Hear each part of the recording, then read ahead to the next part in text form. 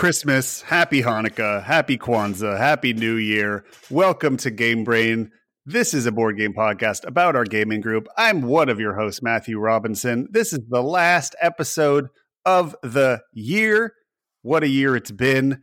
We are joined tonight, ladies and gentlemen, by three members of our podcast, plus myself. We have a four-person pod tonight. It's our end of the year jamboree, accidental jamboree, but it happened and it's great. Please welcome your co-host tonight, Dimitri Portnoy, the philosophical gamer, the philosophical gamer. The philosopher. The falafel gamer. You're a philosopher. Philosopher. Paul the Game Breaker and Trey the designer. Happy holidays, fellas. Hey. Hello. Thank you, Matt. Happy New Year. And happy non-chaotic evil president soon. Exactly. Yes, we are all very conscious of not talking over each other because we have four people, so we're all very polite and giving our space. But we're going to do our best to not have us all talking over each other tonight. But I'm glad we're here. We tonight are reviewing a classic Euro, nay, one of the most classic, greatest of all the Euros, Uwe Rosenberg's masterpiece Le Havre. My personal favorite Uwe Rosenberg game, and I think just typical spoilers abound. Spoilers abound.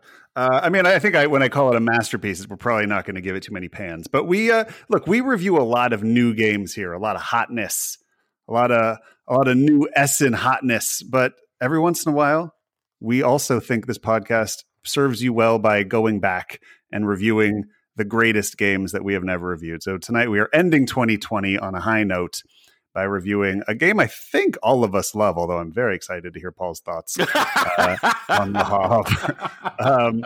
But yeah, we're going to get deep on Le Havre. And then because there are four of us here tonight, and because it is the end of the year, and because we haven't seen each other in so long, Dimitri has brought us the lovely theme of games and friendship. Isn't that right, Dimitri? And specifically, games that help promote friendship.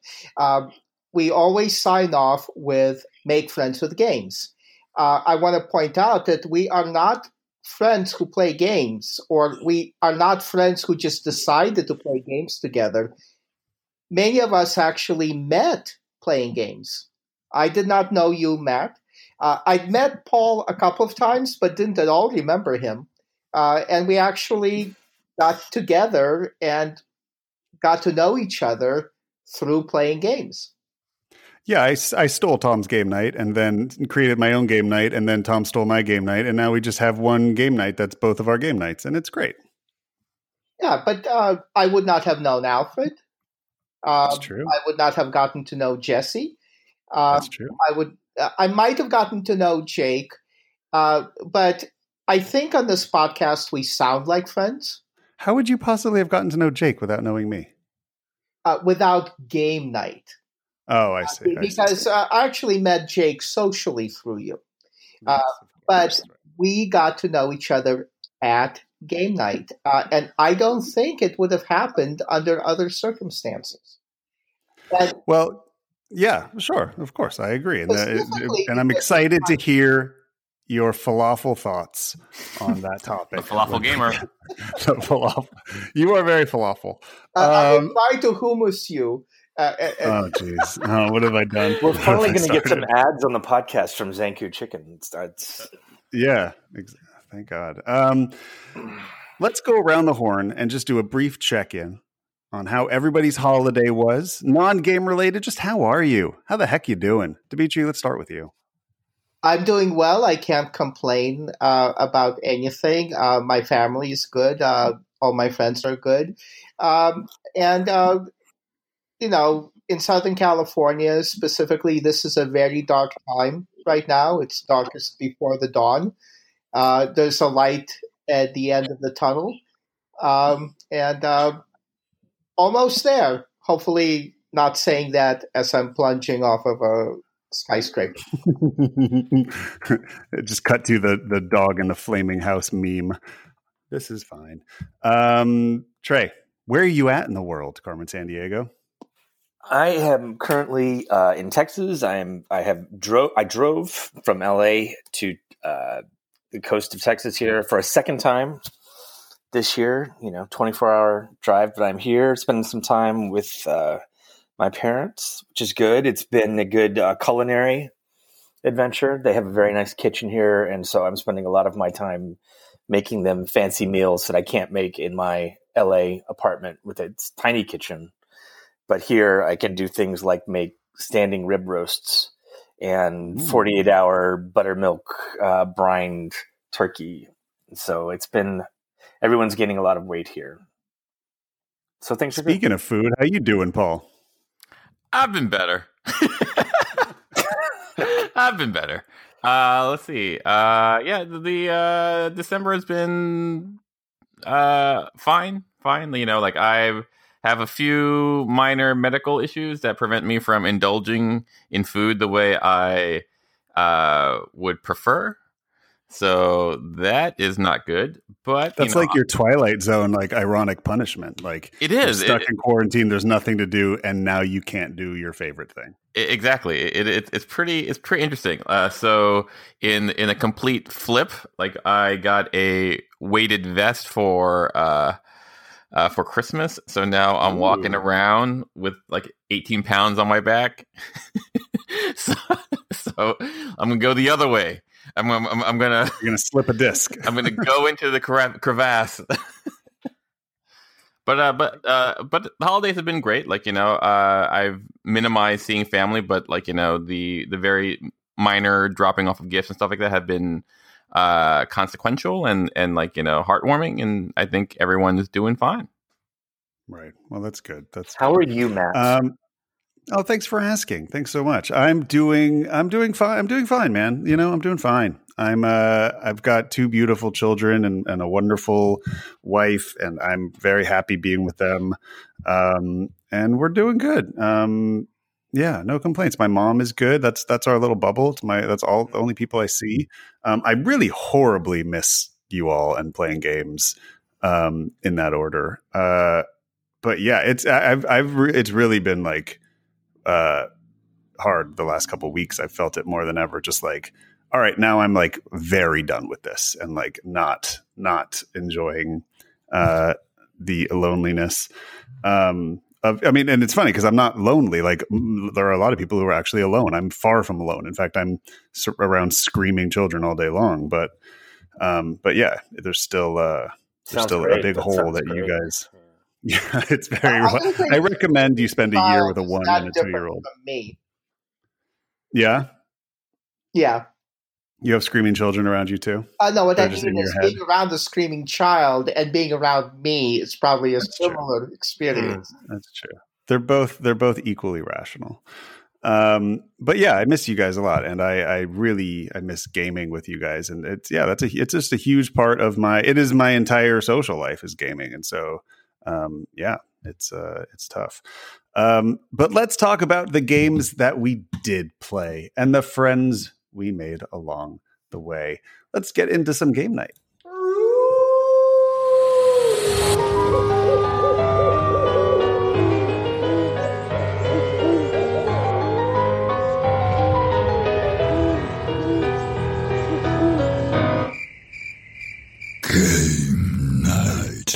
Game night. I say this every time, but like Spotify, has a 2.5 speed, so everything feels so slow.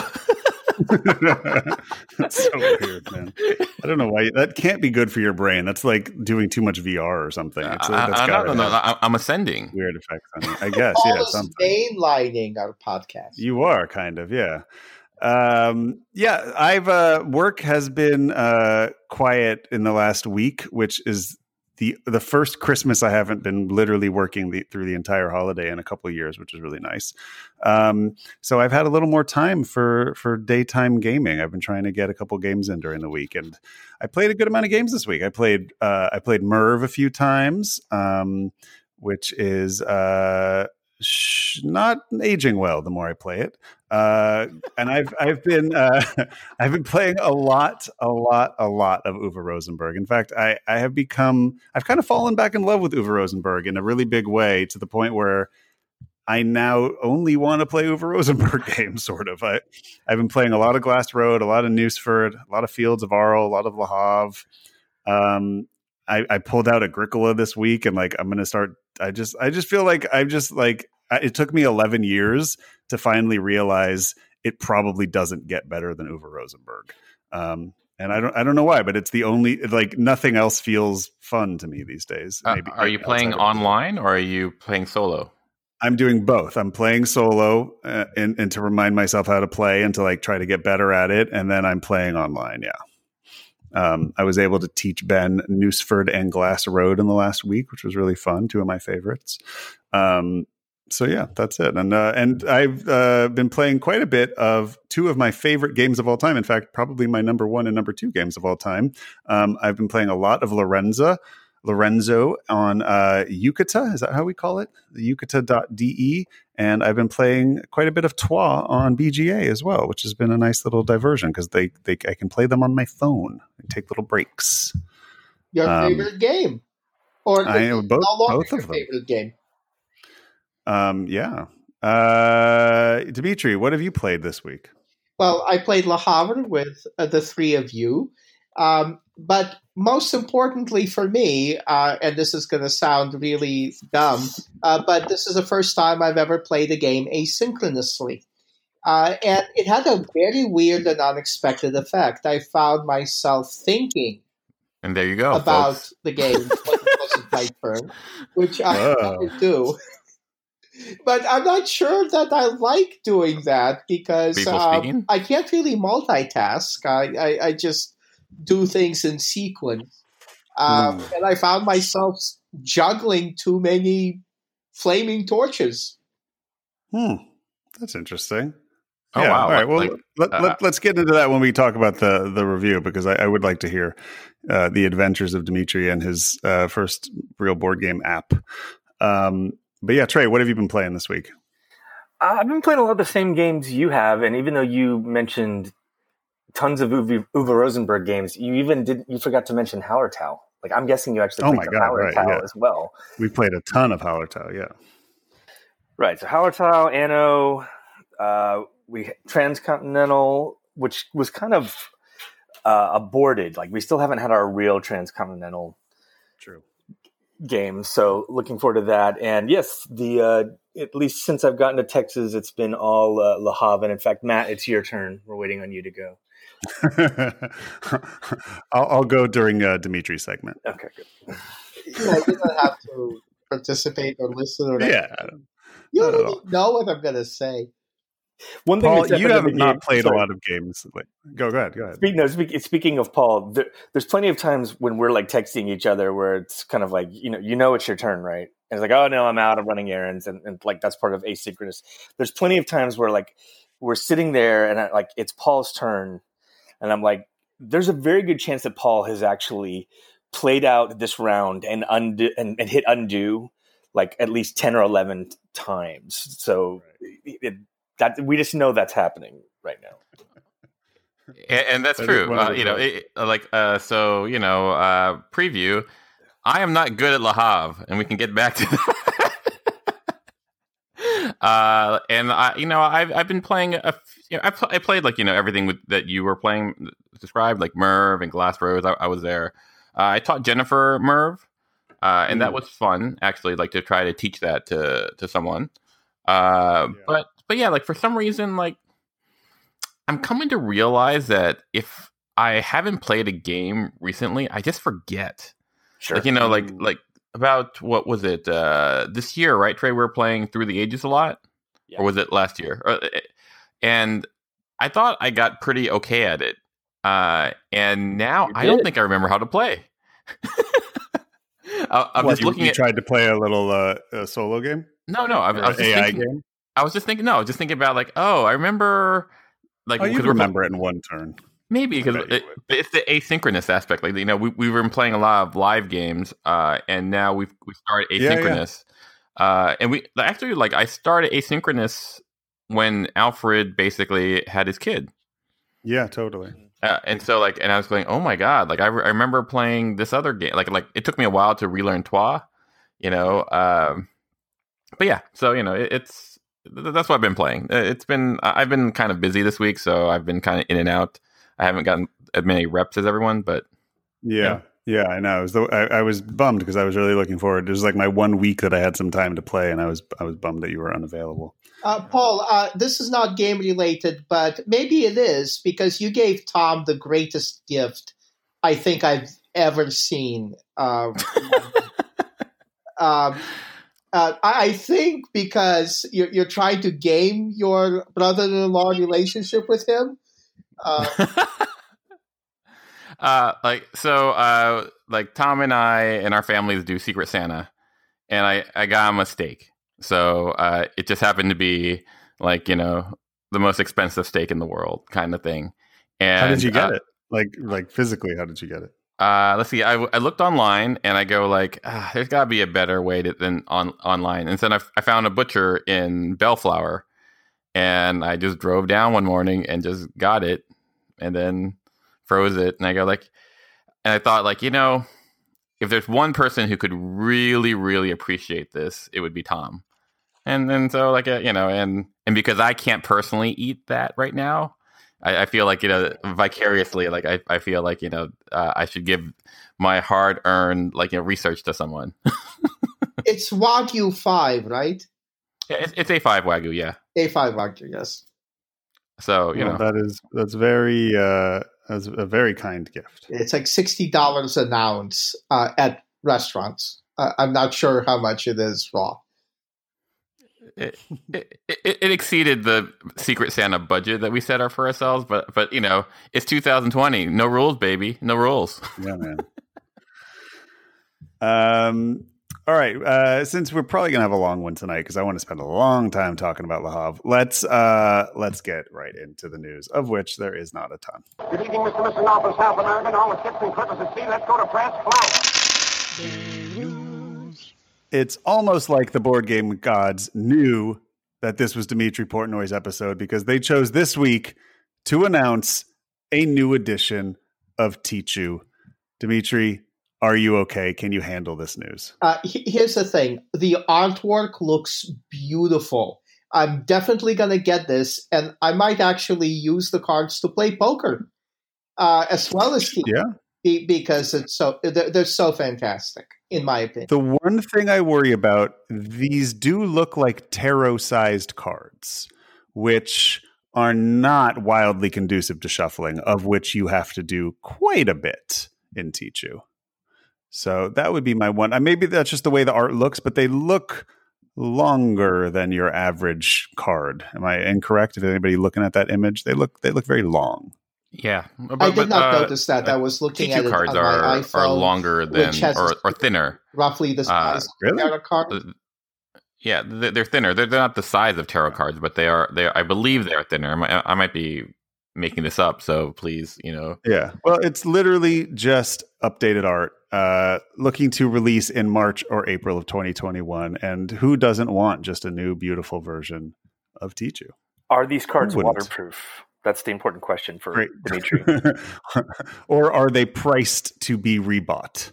Or is this a $9.99 deck, and then we just buy a couple of them, and we know that we'll have to go through them. Go ahead and buy the extra set for the one that we're going to ruin at Tom's. Or just do what I do and obsessively sleeve stains on them, of course. All the flops, yeah. But here's the truth of it. We've been so stingy with Dimitri. Like we probably play Tichu once a year. I know. And it's the chirp, right? There's 4. We could play Tichu. And anyway, how about blah blah. Meanwhile, Tom plays like 400 games a week with his family. That's exactly. Right. Why doesn't he just invite Dimitri over? What's the problem here? Because I would have 5. Wheel. Tom has a perfect set of 4. Well, and also, I believe Tom does not think you are good at Tichu. That's not relevant. I enjoy it so much. It's like telling someone you're not good at bike riding, or you're not good at driving, or You're like that little kid who's just like obsessed with basketball. It's like you live for it, and like just you just can't hit a shot. I am a white Tichu player. That's right. This is interesting news. Shoot. We've moved on, Dimitri. In interesting news, Fantasy Flight Games has a forum that has been around as long as I've been in the hobby. I've used it maybe twice in the history of forever, because why would you use it when BGG exists? Well, I guess they also realized that, because they have announced this week that they are permanently shutting down their entire forum. I'll read you what the admin wrote.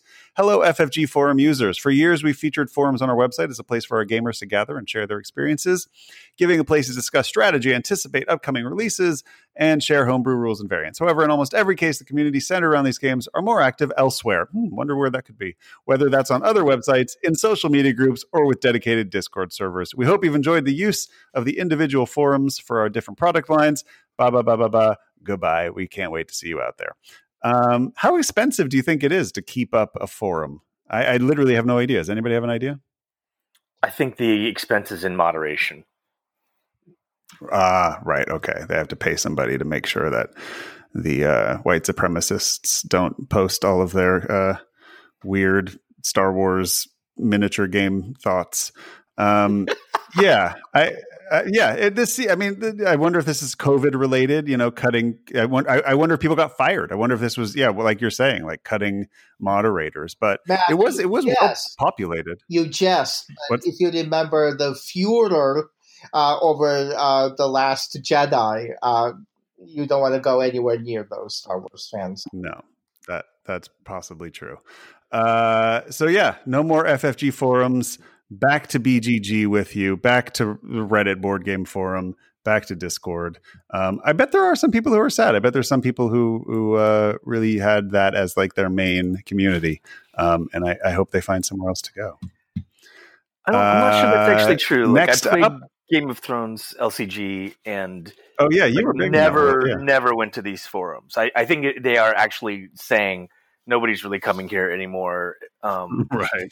So like, what's the point? And a lot of, they're not even, some of these games they're not supporting anymore. So why would they have forums for them too? But yeah, sure. It's a very like aughts thing to have a forum on your website. It seems like most places have decided like there are social medias now. Yeah, totally. Exactly. Next up, in some litigious news, you may not know this, but Etsy is very deep involved in our board game community. There are many, lone artists out there working on their own, making little crafts for board games. And one of the most popular games that people make crafts for is the lovely worker placement woodland creature game Everdell. And Everdell has recently been spotted shutting down these little tiny single person, creators making little fancy wooden meeples for your game. Or I've actually bought 2 things for Everdell from Etsy because they were so damn cute. I bought a little walnut shaped resource holder that goes on the board. It looks like half a walnut opened up and you put your resource in it. It's lovely. And I bought these little maple leaf card holders that the cards sit on that show you the objectives for the round. I did that like a year and a half ago for this game because they were so damn cute. And now they are being served with cease and desists by the company behind Everdell, which is, I believe, Game Salute. I think that sucks. Dimitri, you're a lawyer. What are your thoughts on that? This is actually not what I thought it was. If what you're saying is true, that it cannot possibly hold up. Copyright is about expression. And it doesn't seem like if you're making something that's not already in the game, you're not copying anything in the game. You're just creating an object that can be used in the game and has a purpose. But that copyright is not about function.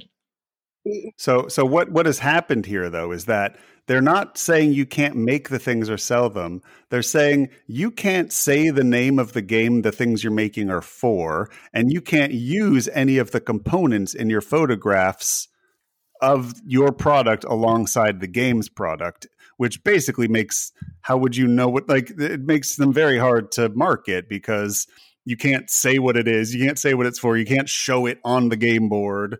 That is complete baloney. because you cannot copyright names or titles. You can trademark them, but trademark is not it's a business issue, and it's about, does the consumer know who's manufacturing the item? And if the consumer there is an IP lawyer in agreement with you, because there's a BGG thread about this where an Etsy seller entered the thread saying they indeed consulted an IP lawyer. And the IP lawyer said, we can freely use the name Everdell. We can use pictures of the game that we've taken as long as we are specific that we are in no way affiliated with the company and no IP is being violated. Of course, because trademark is about consumer confusion. And if a consumer goes to Etsy and is buying something handmade, they know that it's not being made by the game manufacturer. So this is bull. I cannot think of a legal theory that would make this stand up in court. They have no case. They're just trying to intimidate little Etsy people. Yeah, and it's not a good look. So yeah, sorry. The company behind this is Starling Games. I think they went by Game Salute, might own them. There's some affiliation with Game Salute, unless I'm totally mistaken, in which case I apologize. But yeah, there are a lot of publishers involved in this. So it's hard to say exactly who is behind this, but it is a bad look, especially since, especially this time of year, these artists are probably depending on this income, and they're getting shut down, and now they have to sort of deal with this with lawyers and stuff. And there's here, it's not as if Starling Games is making their own holders. The Etsy people are not taking any business away from them. That's correct. That is so correct. What are the damages here? What is Etsy supposed to compensate Starling for? Yeah. If you are interested in some cool aftermarket Everdell goods, this is probably the week to seek them out on Etsy and support these people and show that that this is, as Dimitri says, some bull. But please, this is not a professional opinion. This is just an opinion. Yes. Someone who knows. Yes, you always have to. Every lawyer has to say that. We understand. Just briefly, 2 things were announced. One's on Kickstarter, one's announced. A game that I own that I have yet to play, that I'm very excited to play, just has not gotten to the table, is GMT's Space Empires, which is a 4X game. The 3rd expansion for Space Empires has been announced in their most recent November update. It is called All Good Things. It is available on P500 now. I know we have some listeners who enjoy that game, so don't forget to P500 that if that's your jam. And lastly, in 18xx news, there is a new 18xx out, of which the name I'm going to do my best to pronounce. It's simply called 18 Mag, but Mag is short for Magyarowswag, which I believe I'm imagining is Polish. No, I'm going to say Hungarian. Yes, hence Hungarian Railway. The people are called Magyars. There you go. Big warriors, and they're very instrumental in the Austro-Hungarian Empire and repelling Turkey and drinking blood.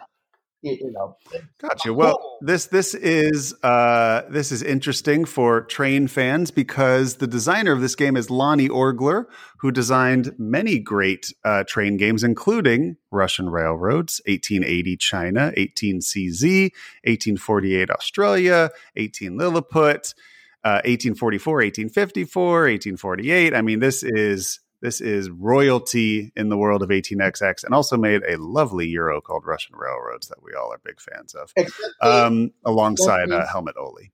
I don't like that game. You don't like that game. But yeah, this is, if you're an 18xx person, I would imagine you're interested in 18 Mag. So go check it out. It's got about 20 days left on Kickstarter. It is already fully backed. They hit their goal. So go ahead and back that if you are looking for some lovely 18xx fixes. That's it for news. Let's do games on the brain. Hold on. Yeah, exactly. We've got the man here. Exactly. Hold on. Hey.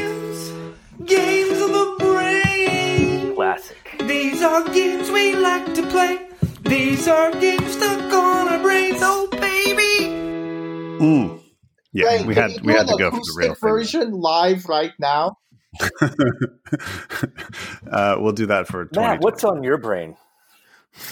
What's on my? Thank you so much, Trey. You're so good at this. I really appreciate it. On my brain is Uwe Rosenberg in like a really crazy way. It really started with Hallertau. Like I was playing Hallertau and I love it. I'm just having so much fun playing it. And I was like, this feels like an Uwe game. And then I was like, I got to get Newsford back on the table. And I started playing Newsford solo and I was like, this is the best game. Like there's nothing better than this when I'm playing it. It's like one of those things with like when you listen to like a Beatles album or something, you're like, this is the best Beatles album. Then you put another one on, you're like, no, this is the best Beatles album. That was what I felt like that was happening. Then I like finally got Fields of Arle on my table and like played it solo. And I was like, I literally just had this like 2-week period where I went through Uwe's entire like stack of games that I own. And I just fell back in love with the guy and all of his games. And it's sort of all, and which is funny because I had no input in choosing Le Havre. I mean, like I didn't say it to Dimitri. He came up with it on his own. And I was like, that's so crazy. I'm just like wildly obsessed with Uwe Rosenberg. And then, and I've been like only playing Uwe Rosenberg and Vital Lacerda games lately. And so, I like taught on Mars to Ben a week ago and really enjoyed that. And we had a great game with Elder. I really want to teach that to Trey soon. And then Kanban EV is shipping this week. I should probably get it, in the next 48 hours or so. And I'm like so excited to play that again. So I don't know. It's been not about all the hot Essen newness so much, although there is hot Essen newness from Uwe this year. But yeah, it's about just like, I don't know. Lately, there's just nothing better than Uwe Rosenberg and Vital Lacerda games. And that's sort of on my brain. Dimitri. The game Dimitri, what's on your brain? The game on my brain is a LARP called Boy State.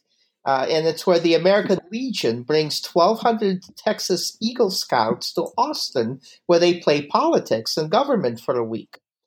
Oh, there was the documentary That's about right. that. In 2017, they voted to secede from the Union. And that came as a big shock to the American Legion and made big headlines. And there's a documentary on Apple Plus about what happened in 2018, the next year. Yeah, it's great. It's fantastic. It's my favorite movie of the year after Love and Monsters. And I know,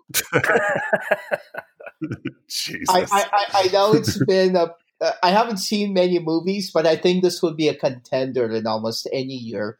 I don't like LARPs. I don't really like documentaries. I would much rather read a book if I'm interested in a subject. This is riveting. It's so absorbing. It's so interesting. Paul, it's about what you talk about. Does game playing reveal character? And it's about what game playing is. And it just, I cannot recommend it more highly. Strategy, tactics, rhetoric, how is it all going to turn out? And there are no villains in it. Trey, have you seen it? I have, and I cried. Like it's a surprising movie that sneaks up on you because like it's real people. They're not playing roles, and the process of going through this does reveal a lot about them, and it's just a tremendously human story. So yeah, like there's Boy State, there's also Girl State. I of course am watching this thinking like I can design a better game than this. Like it's a great story, and there's a lot of humanity there, and I think it's a very good film, and it's an interesting experience. But it's also like I'm looking at it, I'm like, this is not a good game. Like there's a lot of time wasting. So I was like, I can do a better Boy State. That was my thought. One of my thoughts watching it. But it's also like there's some amazing kids in this, and there's real drama, and so it surprisingly resonates.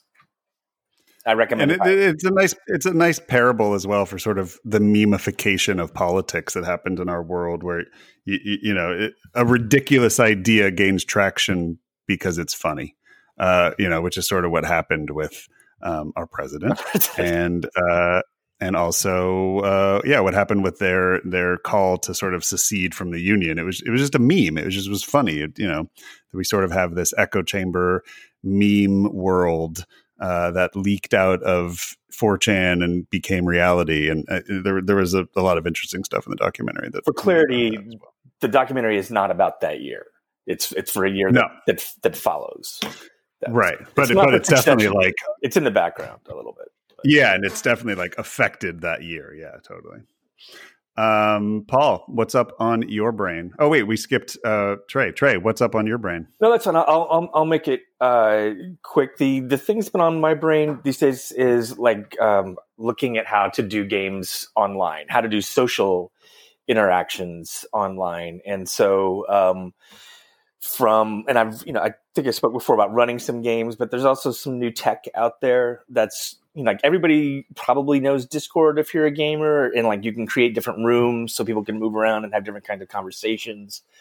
And I went to a good online cocktail party last night where you had like multiple rooms set up so you can have conversations with 3 or 4 people, and it's not 20 people trying to talk at once. Like it's hard enough just for us to do this podcast with 4 people together, and so like you need the tech to do that. And a couple of new websites that people may want to look at is like one is called Gather or Gather Town, and then there's another called Remo, and both of these are systems that I think both of them kind of sit on top of Zoom, but might like allow you to have like a little avatar that moves around a space that you can design really easily so you can kind of control who you talk to.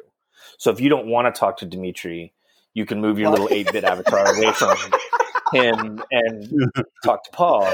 But he's going to find you. He's going to see where you are and come, and so then you have to But leave. the Dimitri avatar will follow you. I mean, won't leave you alone. That's right. So you're in your own little game. It's very realistic. That's amazing.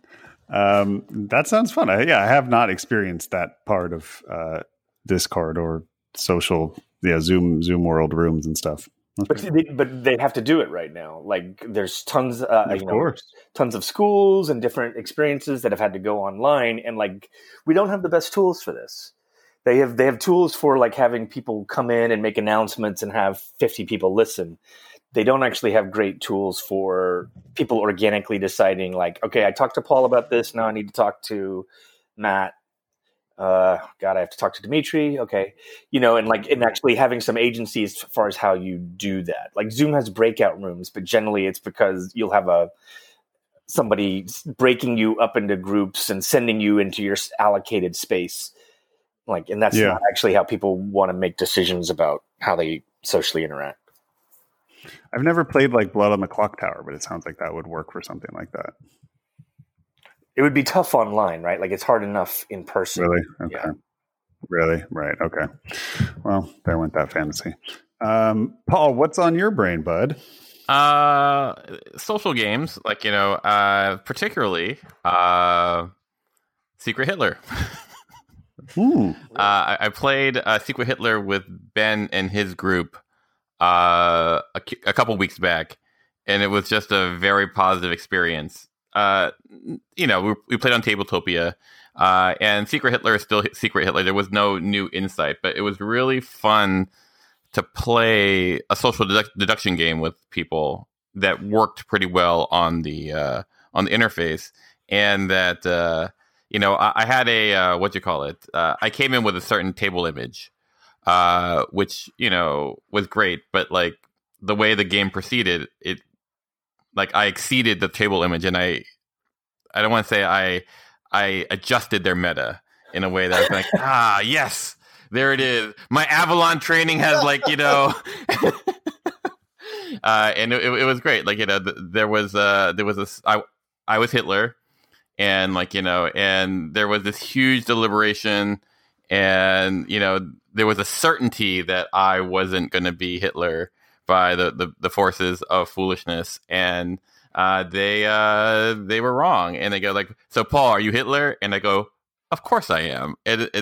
And jaws dropped, and it was the perfect game. And I'm not able to eat a lot of steak right now, but it was like the juiciest steak And so, but Paul, speaking of steak, did you feel you were shooting fish in a barrel? no, because like I came in, like, Ben had primed them, like, Paul's a shark here, and I, and I was like, yeah, it's true. But you might not need me now, but you will need me. Oh God. And I did something that was atypical for their meta, and that was I was talking a lot, and in their meta, talking a lot means that you're not Hitler. And I go, that is not the way I play. That is not the way. That is not the way. Generally, we don't want to describe other groups' metas as using words like bad. Oh, I wouldn't say they were bad. I just feel like, they just had an assumption that was not true about how we play. And you educated them. And I said that there was another way. You did a service to them. That sounds pretty arrogant. But yeah, I think one of the people said, like, oh, I've never seen that before. That was totally, surprising to them. And I was like, yeah. Right. This is the way. Well, that's your victory condition. Exactly. Changing the meta. That's the only thing I really care about. Well, that's not true. All right. Well, shall we move into our review of the week? This week, we are reviewing a game all the way back from 2011. My second year in the hobby. This was the new hotness when I came into this world of board games that I love so much. Oh wait, what am I talking about? Not 2011. This is 2008. This was a 2-year-old game by the time I get in. I'm so sorry. No, I was thinking of something else. This is 2008. Right. So it was 2 years old when I came into this hobby in mid 2010. This is, of course, Uwe Rosenberg, artist Clemens Franz, Lookout Games. And it is a 1 to 5 player game. I believe the only other game that plays past 4 players in Uwe's big box repertoire is Nusfjord. Playtime is about 30 minutes to 150 minutes. This is a 3 to 4 hour game if you're playing with a full table. And I wouldn't wildly recommend this at 5. 2 to 4 is right where you want to be. It's got a weight, according to BGG, of 3.74, which is about right. I would say, to me personally, this is one of the heavier Uves, if not the heaviest, in terms of strategic depth and in terms of rules overhead and understanding how the cards work together. That's basically it. I mean, before we move into everybody talking about it, this is a game about a French harbor, hence Le Havre. You are shipping goods. You are collecting things, buying boats, putting them on boats, selling the boats, building buildings. This is not a farming game. This is one of the rare non-farming Uwe themes. Even a game like Nusfjord has some farming and stuff going. You're clearing forests and things. There is no forest clearing in this game. You don't have your own little world that you're building that's beautiful. You are all working on this harbor and building buildings along this harbor, and it all takes place on the harbor. Dimitri, let's start with you. Why did you pick Le Havre as the game you wanted to review today? Many reasons. One, I found myself recommending it to people suddenly. Two, when I came up with the theme for the episode, I realized that when Paul and you got to know each other at Tom's Game Night, we were playing Le Havre religiously. Like almost every time we met, which we never did again. And I thought that Le Havre is a beautiful example of exactly the kind of game that we formed the group around and we solidified around. The other thing that I feel about it is that it is thematically the most coherent Uwe Rosenberg game, in that you feel that the actions, what you're doing, makes sense with the story. And it's also an example of co-opetition, where uniquely in it's not in Agricola, it's not in a lot of other Rosenberg games, but you're just waiting for one of your fellow players to build a workshop of some kind, or a wharf, or a loading dock that you can use it. And at the same time, it becomes what Tom calls a knife fight in a telephone booth, when you're trying to use it before somebody else can steal it from you.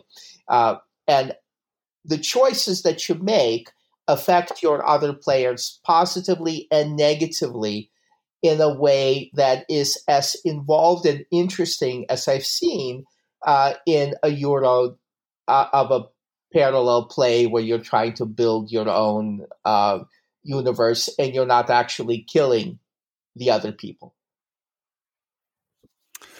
Yeah, that's all perfectly said. Let's go to our resident Uwe Rosenberg expert, and probably the best Le Havre player of the four of us here. Thank you. Trey, I'm right here.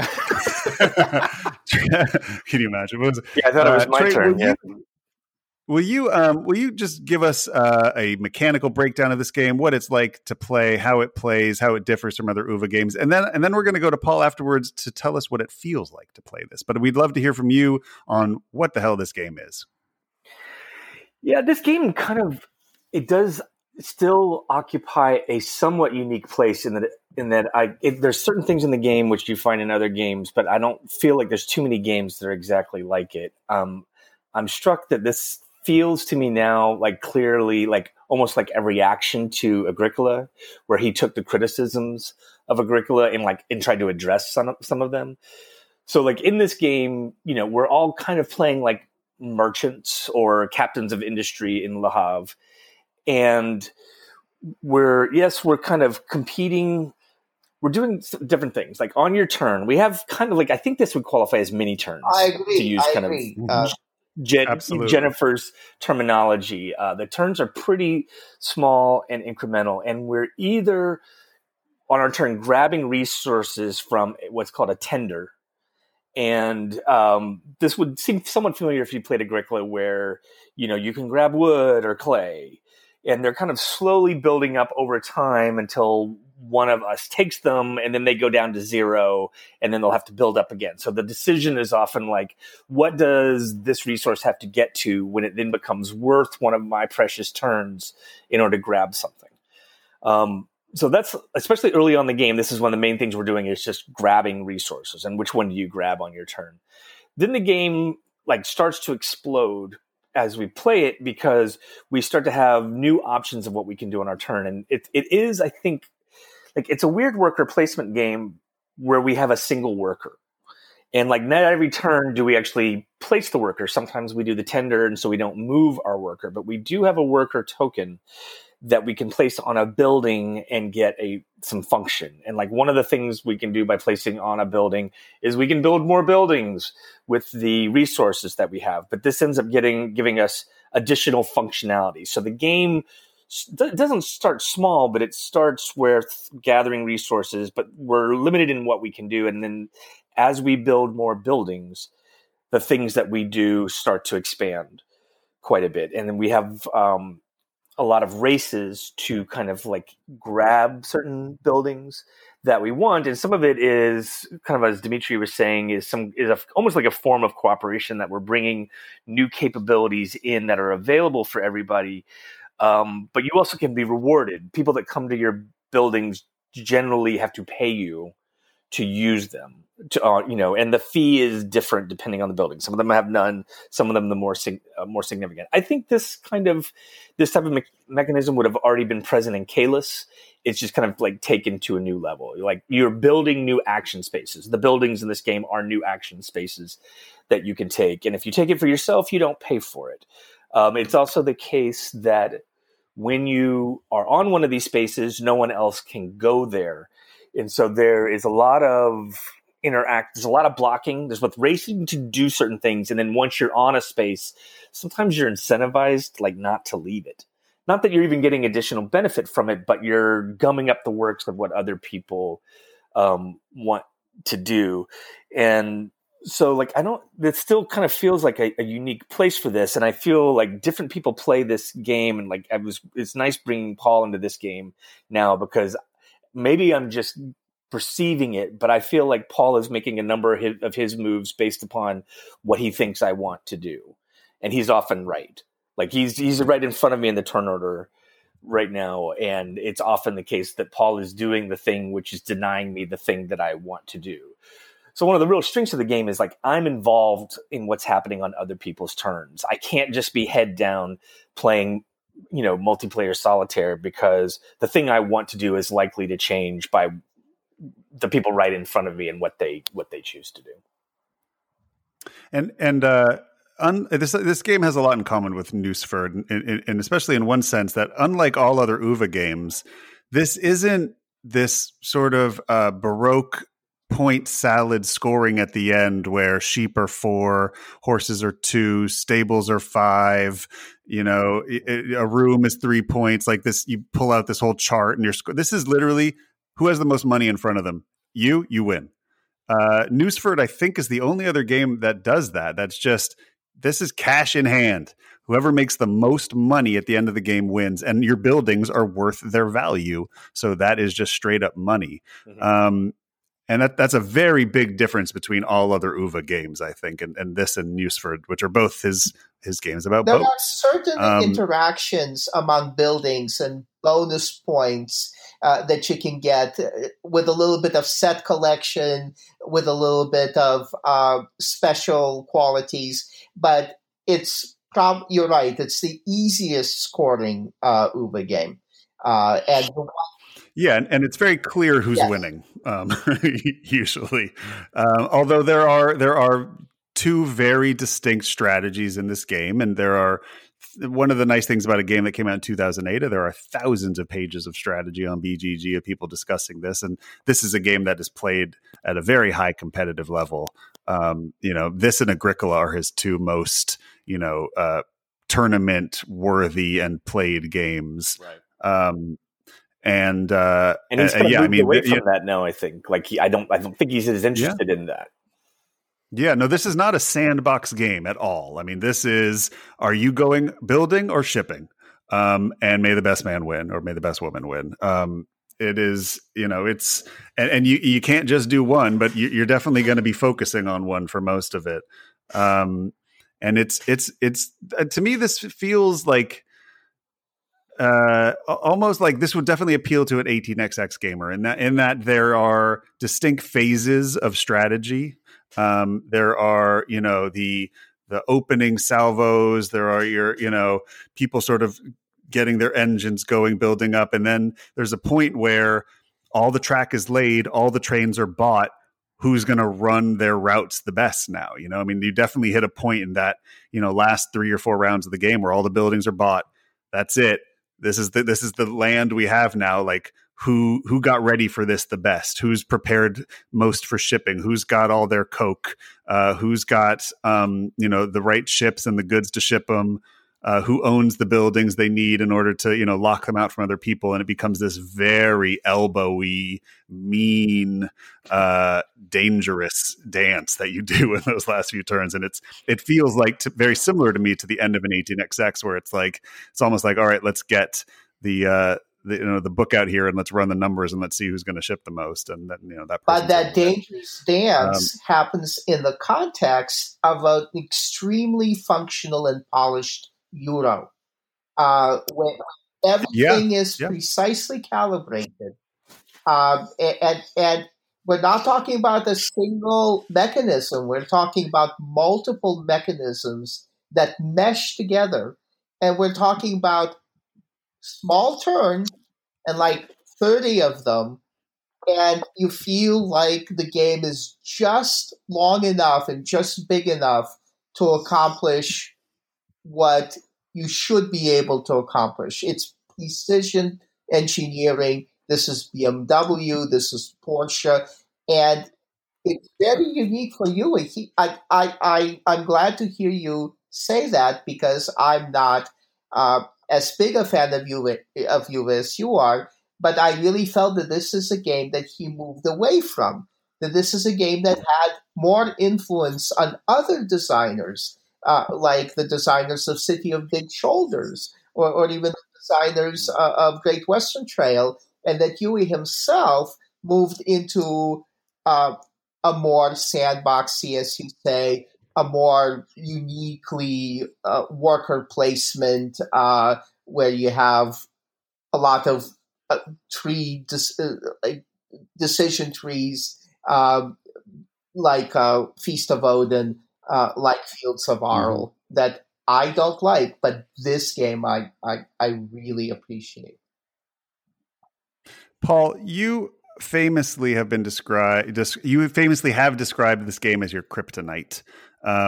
It's a game that I would imagine you've played dozens of times, many times for many years, and it always gets a big laugh whenever anybody brings it up, because it's famously known as the game that you are bad at. And I'm not making that judgment. I'm just saying that's the trope in our group when it comes to this game and you.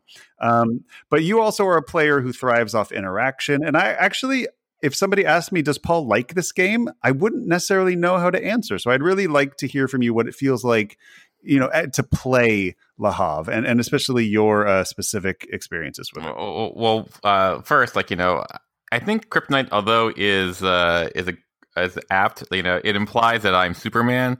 I would say that I'm just a normal person, and this is like a knife to my throat.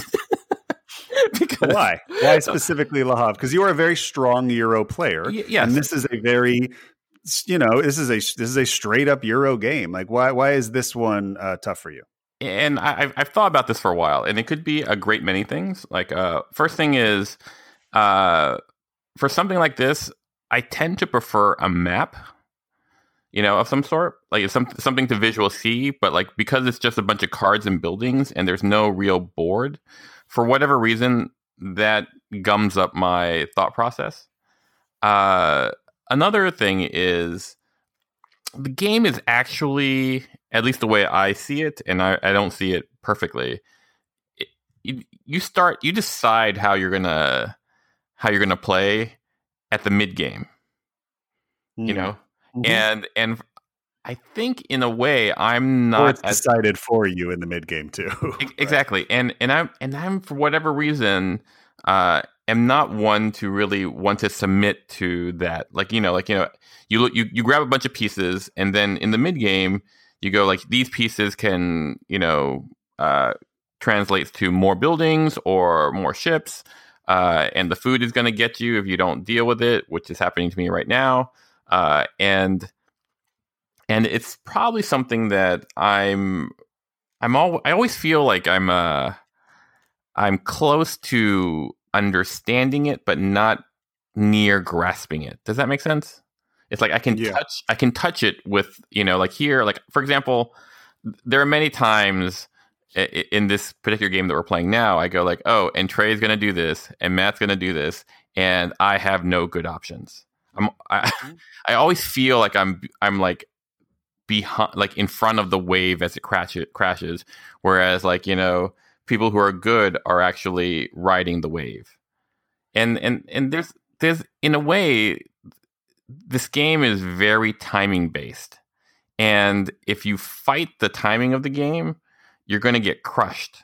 But my specific way of playing, I almost always want to adjust tempo or try something that is probably less conventional, and in learning, not even like playing. Like I don't feel like I have a full grasp of it, but every deviation from, like, I don't want to say standard play, but like, the set meta proves to be 100% wrong. For me. Like, I always feel like I'm fighting underwater. That's really interesting and apt, because I had an epiphany this weekend while playing this game quite a bit, both with you guys and also against the AI, and solo on my own. The closest analogy to me to this game in the movie is the movie Moneyball, which is one of my favorite movies of all time. And I don't like baseball at all, but it is an absolute masterpiece. To me, Moneyball is a story about somebody who has an idea and they believe in the idea and no one else believes in the idea, and they are going to lose for 90 games in a row and then win forever after that. But for those 90 games, it's going to hurt and it's going to suck and you're going to doubt yourself. That to me is almost every turn in Le Havre, where you're going, I'm just not going to worry about my fish right now. I'm going to take loans. It's going to look bad. Yep. I don't know what it's going towards, but I'm stocking up on steel. I'm stocking up on clay. I'm stocking up on wood. Oh my God, Trey has 40 points. Paul has 60 points. I literally have -7 points. This isn't going to work. This isn't going to work. Oh my God, I shipped. I have 200 points. I won the game. That's an experience of Le Havre. It's a exercise in faith. In some ways. Yeah, it is.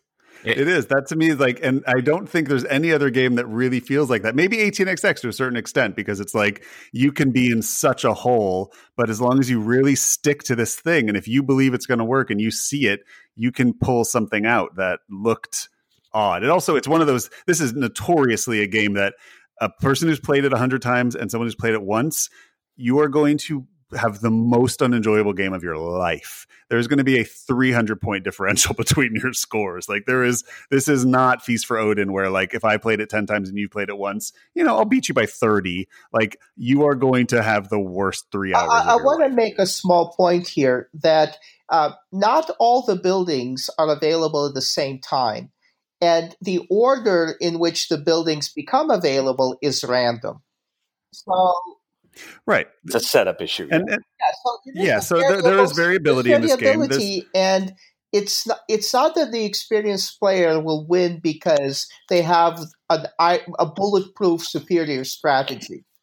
It's because they're able to move with the punches and tactically adapt to what's coming in a way that's better than a less experienced player. Like, and there's also just of game knowledge of knowing that, well, what ships for the most? Coke and steel. So you need to have a plan for Coke and steel. Don't waste your time trying to ship bread and furs.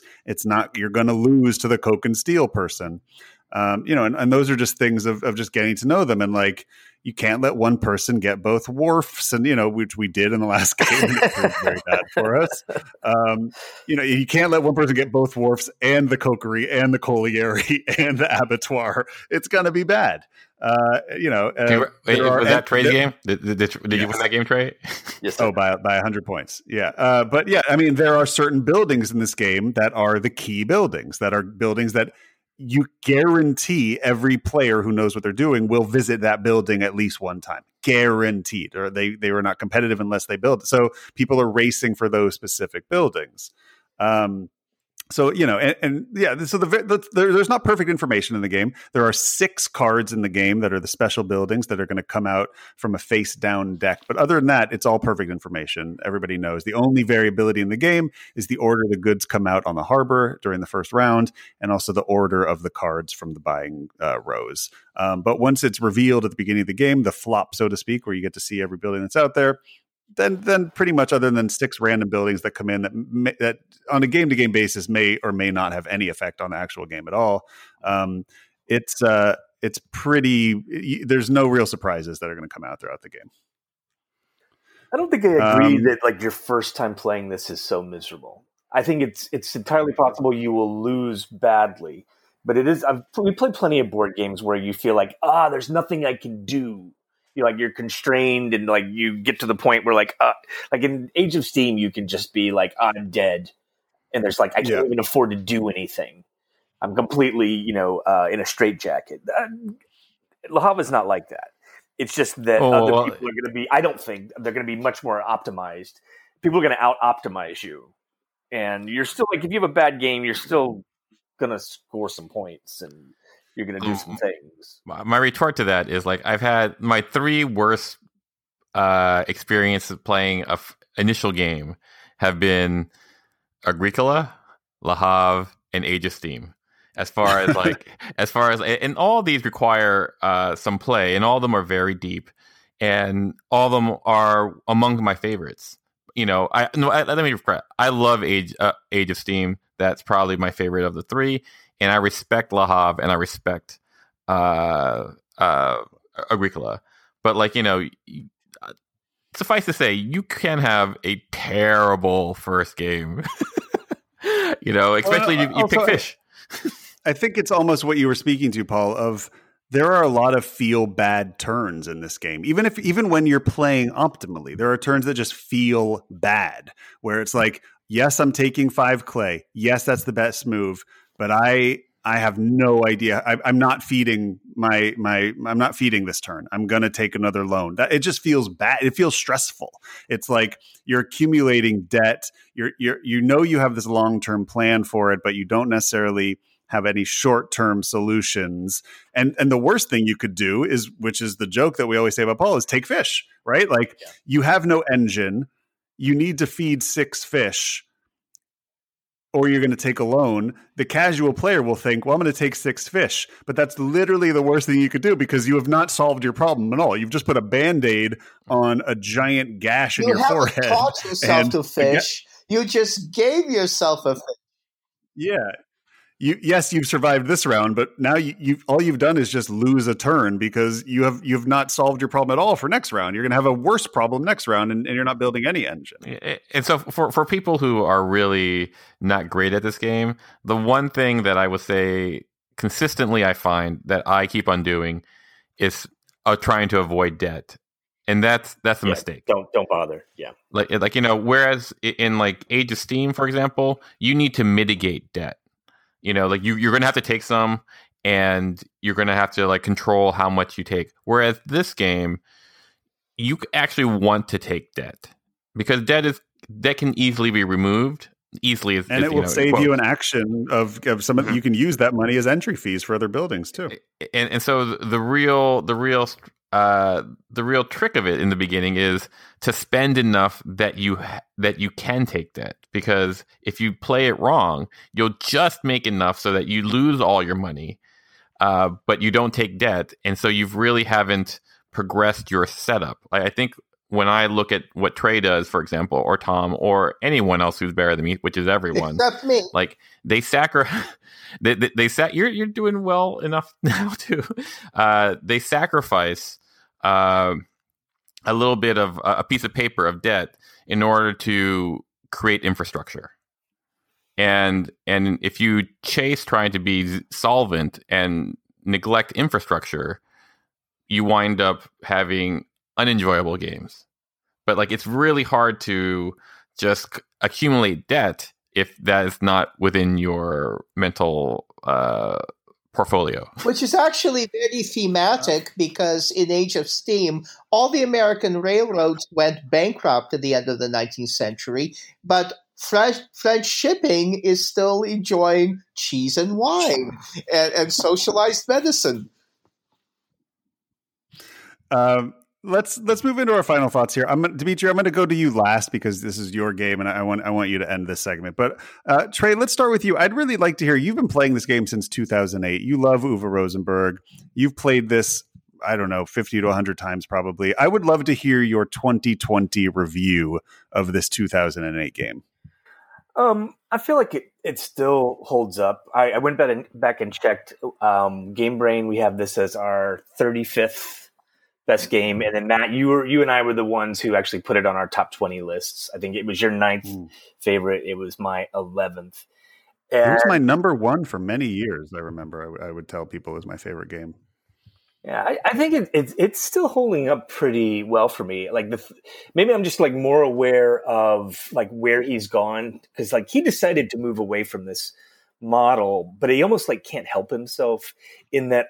Like Uwe Rosenberg, like we're playing board games. Board games are supposed to be fun, and yet his games create stress on so many different levels. Like he has these things where like you have to feed your people. If you don't, you're going to take debt, and then you're going to pay interest on your debt. And so like every single round in this game, and there's 20 rounds in this game, like we have to feed our people, and so you're always 20 like, times. 20 times. 20 times in a 4-player game. Yeah, you have to feed your people. It's like, and strangely that it still ends up being kind of like fun, but like these stressors are a big part of his game. And even now that he's moving away from that, like you don't like I think Feast for Odin was the last time you like had to feed your people, maybe. But Yeah. like when we play Hallertau now, Well, in Hallertau, you have to feed a whole village now, or else you're going to lose. well, you've got all these like mini contracts in order to move your community center, and like the game can feel like I'm just paying my bills. Like I'm falling behind. Like other people are paying their bills better than I am. That's why Bruce is winning. Is he's really good at paying his bills, and like that's a funny thing that like some of our favorite games have these kind of negative stressors. I do think one thing like and you were kind of pointing towards it, like you were saying like there's two strategies in this game. I'm not sure there's even two. Like I think ultimately this really is about like getting to steal. Shipping. Getting to steal one, like you're going to do stuff with steel, you need to get to steal, and like your buildings help you get to steal, and the buildings are not especially well balanced. I don't think it matters that much, but there are definitely bad buildings in this game, and there are good buildings, and like you need to play the game multiple times to kind of know, these buildings are like the key buildings, and you need to prioritize. Like you really need to be jockeying for these things in a hard way if you want to play the game competitively. So I'm not sure that that's great. Like there's a lot of games where we look at it and say like, there's many different strategies, and like these different strategies can be valid and they'll be very different. You can, zag when other people are zigging and be successful. I'm not sure that's true of this game. It's more like we all need to get to steal, and we're elbowing each other out of the way as we try to get there. As a final thought, we've been playing this game asynchronously, and I think it's been pretty good. I think it played much better at 3 asynchronously, but I'm not sure this is actually a great game for asynchronous because the turns are like too small.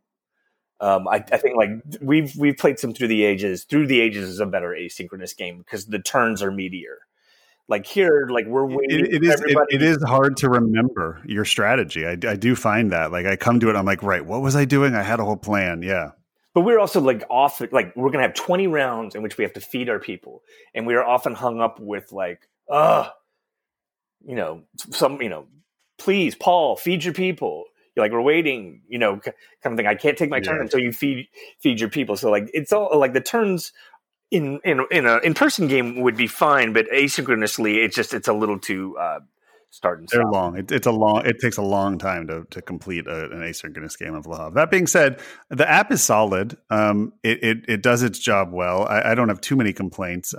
Dimitri had some issues with it, and I'd love to hear from him on that when we get to his finale on here. But yeah, I'd say this is one of the better ones. Yeah, I can't think of another like this game has a weird thing, which is that you have asymmetrical rounds in this game. The way it works is like there's going to be 7 turns every round of the game, and we're playing 4 people, and so like we go through our turns. Paul, Trey, Dimitri, Matt. There are times where your entire round is a single action. And like one that's turn. Right. Yeah. That happens like every 4 or 5 rounds. Yeah. Every fourth round. But it's a weird thing where you have these asymmetrical rounds, and I don't know if I've seen that so much in other games. Yeah, and that can be frustrating too if you miscalculate that and realize that you're not going to go again before the end of the round, and you just. I really needed to build that ship, and now I can't. Yep. Exactly. Paul, review Kryptonite. It's a remarkable. It's like a Swiss watch. The gears kind of all go together, and like if you can get the gears to work perfectly, you have something that will last a lifetime. I definitely respect it. This feels like the Swiss watch that was on the wrist of the murderer of my father. because like although I respect the watch, like I feel it stabbed me in the heart for so many times that I have so much baggage associated with this. Like every single thing is like I can't play it perfectly because or at least even well because there's so much baggage associated with it for me. But like if I were to divorce my feelings, which is remarkably easy for me to do because I'm a robot, it's you have to respect it. Like it all works well. Like some things, like the fact I think Trey's right. I think you have to go for steel, like that you or have some way to get steel and have some mechanisms to go towards that. And all the buildings are not equal, but I don't think this game is meant for people to come together and try it once and go, oh, let's see. I think this is a game of study. Mm-hmm. And I think if you approach it that way, I think it can probably be very rewarding. The same way that Age of Steam is, the same way that Agricola is. And really, like, I'm a person who really enjoys social interactions. This game does not have that as much, but what it does do is it really puts people, if you're playing at a good level, it pits people against each other in a way that I haven't actually experienced in a lot of games. Like, there are things that are similar, but like this one, for whatever reason, hurts more. Mm-hmm. It hurts more, and I'm a person who probably enjoys a little more full contact feeling punching. So I respect this. I'm not good at it. I can't say I love it, but like if it were to come out, my biggest my biggest compliment to it is, like, if it were to come out 2020 and you were to play this, I go like, oh, this is a lot of things. This is a really good game. Blah blah blah. If you erase the emotional damage, I think this would come out and it would be, a very, very good game, highly praised. Yeah, absolutely. I'm going to keep my thoughts brief because obviously I love this game. But one thing that's clear is that board games today, especially heavy Euros, are much more designed for a good first play, and a very good second play, and a very good third play, and often a very good fifth play, but not necessarily a great 10th play. This comes from an era where I think board games weren't as concerned about the first play or the first 2 or 3 plays, because this is a game that is great on its 10th play and great on its 30th, 50th, maybe even 100th play. I think this is a game that you could have in a small collection and always play it. It demands a lot of play, but I do think it gives back what you put in. I have been playing this game for 11 years now, and I'm still kind of in awe of it and love it. The last time like a modern Euro came out that I felt this way about was Barrage. Was like where you're playing it and you're like, oh wow, I could be playing this forever. Like this, there is so much to explore here, but also like just the moment to moment decisions are agonizing decisions in this game, which is so funny because it's a micro turn, but they hurt like a major turn. Like every decision is so agonizing. But yeah, this is a 10 for me. This is a 10. This is one of the few 10s that I've ever played. Dimitri, take us home, baby. The two adjectives that I would use to describe this game, building on what you guys are saying, are timeless and uncompromising.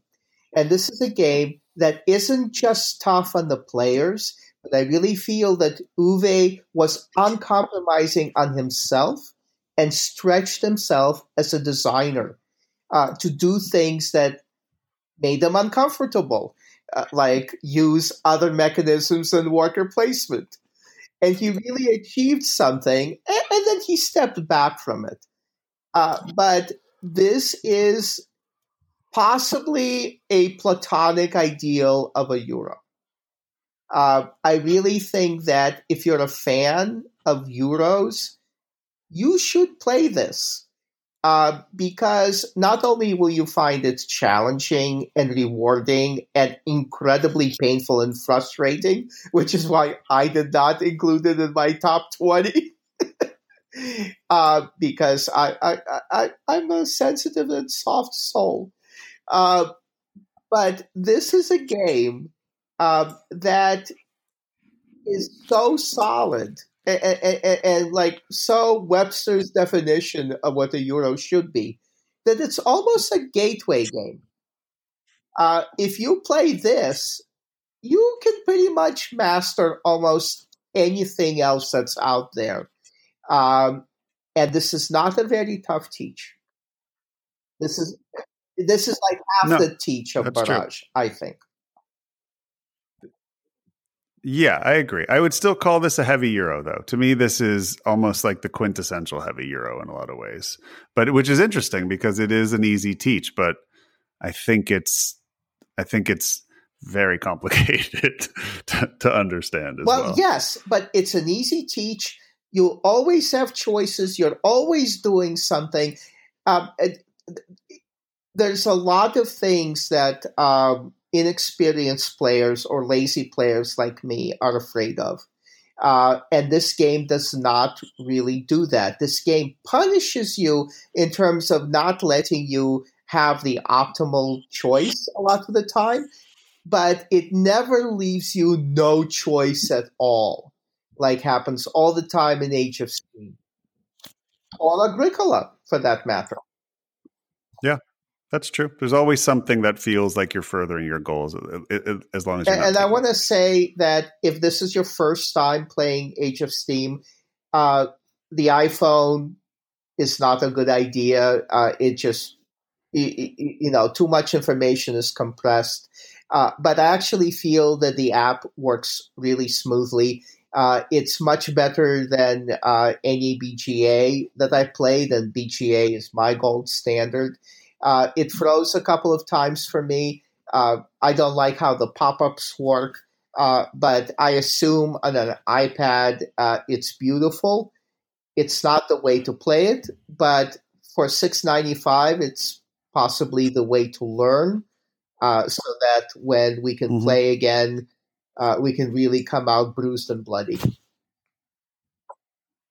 Yeah, it plays great on iPad. I don't mind it on a phone. I do agree it is small. So, but it may be, if you have one of those big iPhones or big Samsungs, it doesn't look so bad. It requires Game Center, which is Apple's proprietary online game service. It's not super easy. You can't just join an online game with strangers. You have to add friends through Game Center and invite them and do it like that. So there are a lot of apps that make it very easy to get online games. This does not. The app works fine. Just for the consumers out there, this is a sold out board game. The print is sold out at the moment. It's not hard to find used copies if you're dying to as well. But yeah, try the app first. I think it's $6.99, $7.99, one of those. The app's been around for 8 years. It's not very well supported anymore, but there's really nothing wrong with it. So there's nothing to really fix. For $2, you can get the small expansion, which is La Hambo, which is just a deck of extra special cards. If you want to spend $2 on it, go for it. You maybe will see a couple of those cards every 20 games. Not a big deal either way. I own the expansion in real life, and I just throw them in with the rest. It's just a couple extra special cards. And again, you only see about six of those cards every single time you play, and there's like a deck of 40 already in the base game. Ideal player counts, wouldn't recommend 5. I think it's a little crazy and it'd probably be 5 hours. Not horrible though. We've done it. Great at 2, great at 3, great at 4. If you're just a solo player, you can do a lot better with Uwe solo games. I would not recommend this as one of his best solo games. It's a pretty bog standard, beat your score, learn the game kind of solo. But yeah, if you're just a solo gamer, this is not the Uwe solo game. You want to look towards Feast or Nusfjord or Glass Road. That's it. Anybody else want to chime in with anything we forgot to mention? Nope. All right, we're good. Moving on. Dimitri, I now hand over the reins of this podcast. My child, my baby, my love, this podcast. I give it to you on a velvet pillow. Tell us a story, my friend. Okay, so why do we play heavy Euros? Or why do I play heavy Euros? Why do I allow myself to be punished and humiliated every night when I lose 10 times as much as I win? And I don't really like puzzles. I like storytelling. I like problem solving. I like conversation. I would almost rather do anything else other than play games. And the reason that I play games and the reason I play heavy Euros is because it's how I meet friends, and it's how I get to know people and how I solidify relationships. When poker kind of does it, but doesn't really, and almost nothing else that I can think of does to this extent, other than maybe work. But work is work, and games are play. And so, in this COVID isolation of the last several months, I've been thinking, is there something specifically about the games that we play as Game Brain, and most of our listeners play? Is there something specifically about medium-heavy Euros that promotes getting to know the other players on a personal level, getting to know them? And I've come up with 7 things that heavy Euros it's always a list. Yes. Qualities that I feel promote forming relationships and getting to know people, that party games, and specifically, and I'm going to frack Tom because he's not here and I can shoot him in the back from behind. Games that Tom loves, like Ricochet Robots and Pitch Car, that he thinks are fun, but actually don't do anything to enjoy other people. That qualities that those games lack. So I'm just going to throw them out, and then later I'll try to discuss how fun party games fail miserably. So. Can I gussy up your list a little bit? Absolutely. As you go, I'll pause and anyone can jump in. Right. No. I was just going to go number 7. Oh, we're going to go in the reverse order. Oh, sure. I thought you were going to count them down. All right, let's go. Ready? Number 1. They're not in any particular order. They're not like from least to most important or something like that. So thank you so much, Matt. You go ahead. Number 1. So the thing that Tom, I'm going to shoot him in the back one more time. The thing that Tom hates or claims to hate, multiplayer solitaire, is actually conducive to forming friendships because there's less direct interaction, means we're not killing each other. We're not killing each other's troops on the board. We're not destroying each other's kingdoms. So no one's feelings get hurt. And I am the person who's going to get mad when somebody hurts me, when somebody takes my money or kills my meeples or destroys my beautiful little factory. But in Le Havre, I can only get mad at myself, and that's okay. So I can talk to Paul or even to Trey, and of course to Matt, and not be like bristling and growling all the time. So it becomes a lubrication to a social conversation. It becomes less. You feel stressed, but that anger isn't directed at the other people. That anger is not directed at the other players. That anger is directed at the game and at your own inability. Yeah, okay. And number 2, the game. Wait. No, Matt has to do it. Oh, number 2. The games are designed to be hard for everybody. Everybody is struggling. Even Trey is sometimes struggling. And Trey, you're wonderful at expressing frustration with yourself. So no one needs to feel stupid. What does that mean? and you're in the same boat. Whether you're sinking or swimming, you're in the same boat. Okay. Go ahead. Oh, number 3. The games are boring. while you're waiting for some, 6 other people ahead of you to take their turn, you're going to have to find something to do, something to think about. So you'll start up a conversation. And there's plenty of opportunity to make jokes, to talk about whatever you want to talk about, to display all your quirks and weirdnesses and delightful things. So at the end of a 4-hour Le Havre game, I haven't just built a port, but I also found out a little bit about what makes Paul tick, or what the latest 20 jokes that Matt can improvise are. And of course, the worst movies, the good books. Basically, that's point number 3. Yep. Matt? Hold on. I'm working. Okay. You get to meet people you wouldn't have otherwise. Because an interest in games is random and self-selected. And you don't know who's coming to game night. Is it going to be somebody from Tom's Presbyterian Church, whom I never would have met otherwise? Is it going to be Tom's brother-in-law? Is it going to be another screenwriter who shares Tom's manager or agent? It's a surprise. And they're going to be interested in the games. You're not going to try to invent something to entertain them. That's not your responsibility. The game does the entertaining for you.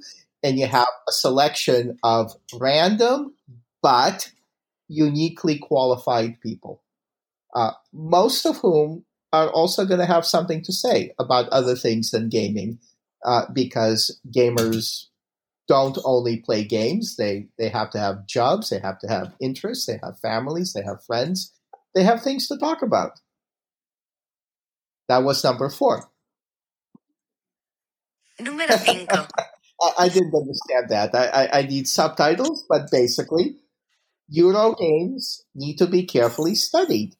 When you have to look at the board, you have to look at the pieces, you have to read complicated rules on little player aids. So they're played in bright light and relatively quiet. Tom plays music. I have memorized his entire playlist by heart. But basically, it's a nice, bright, safe environment where I don't feel like fleeing because it's like loud and dark and scary. Number 6. So heavy Euros are more left brain analytical, spatial, and math thinking. And that leaves the right side of my brain to wander around and free associate and talk and say nonsense, which endears me so much to everybody.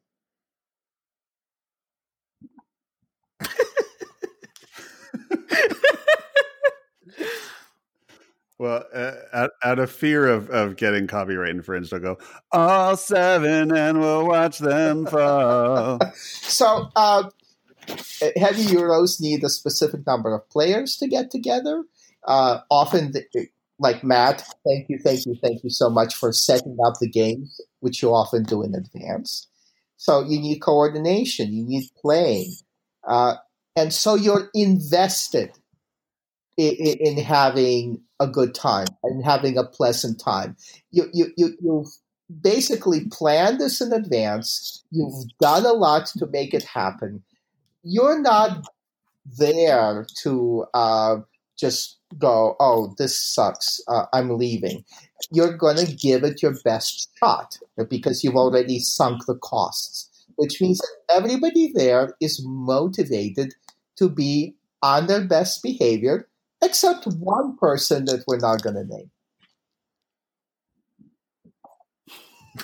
Damn. Unbelievable. Okay, so Cue 11 people wondering if it's them. it's me. But and there we have it, everyone. The world according to Dimitri. Like, these are hard, fast and laws. I love party like, games. I love wavelength. I These love are absolutely Avalon, true for all but- people. So go out and enjoy your games. Oh, I did. I'm sorry. I You don't didn't hear him? My Paul okay. connection has failed. So sorry. I'll shut up. Go ahead. No, it's fine. My favorite part is that friendships are made because Eurogames are boring, which at first blush is funny, but there is something to be said for, we have long turns and people often have to think, and you're not wrong that actually does lead to side conversations happening that wouldn't happen in, a fast, breezy game. But yeah, anyone have some thoughts on this? Trey, got any thoughts? I think we should take bets on the number of other podcasts that will do segments on why Dimitri is wrong about this. Like how many train-related podcasts will offer rebuttals to this segment? I think it is appropriately provocative. And if they do, I just disagree. Yeah. If any podcast does base an entire episode on this podcast, I do ask that you retain my numbers. I think it's interesting, like Dimitri has a unique perspective. Clearly, I there's a lot I don't agree with there because, like, I obviously find board games highly engaging. They're not boring. And I feel like when we're at our like maximum engagement with other players and like we're bumping elbows and I'm highly aware of what other people are trying to do and I've got a high level of focus, like this is actually where I get to know people better, I feel. And like if somebody's not playing a good game, like, well, I'm learning something about them, but it's not something necessarily good. I don't not feel like I'm making friends with like the chit chat that happens in between games. I feel like good games often reveal character, and like our friend Scott, who we met through Tom, like the first time he met me, he will never forgive me for a game we played in which he feels like I did a dishonorable thing in the way that I played that game, and he drew a lot of conclusions about me, and like I'm okay with that. Like games do reveal character. I think like some of the most interesting thing about our group here is actually like how we have opinions about other people, other co-hosts on this show based upon how they play. Like the people they are in ways that matter to this podcast are like how they play or how they actually play games. So some of that I just feel like, okay, this is Dimitri's perspective, and maybe I'm just more of a nerd where like that engagement and the actual conflict is the stuff that keeps me coming up. And I'm a really good friend with Paul because like I know I'm going to get a kind of brutal game from him, and that's exactly what I want, right? And also, Dimitri doesn't really enter into the state of flow that we often talk about in these games. That's not really, and correct me if I'm wrong, Dimitri, but I don't believe that's something that you experience during these games. Like some of us will just be, our brains set a light in these games and the time passes like some sort of time machine, and we're so that every turn is so exciting and we're all bouncing off each other, and I feel like that's not necessarily an experience. You're right. I experienced flow. I experienced flow in writing and in conversation, and I don't experience flow in games. I'm an excellent test taker, like standardized exams and college tests, because I experience flow by myself. When I shut everything out and I have order in my own little universe where I have perfect control. And a game is not that. And the communal flow is something I'll push away if I sense it happening because it's icky. Icky. Yes.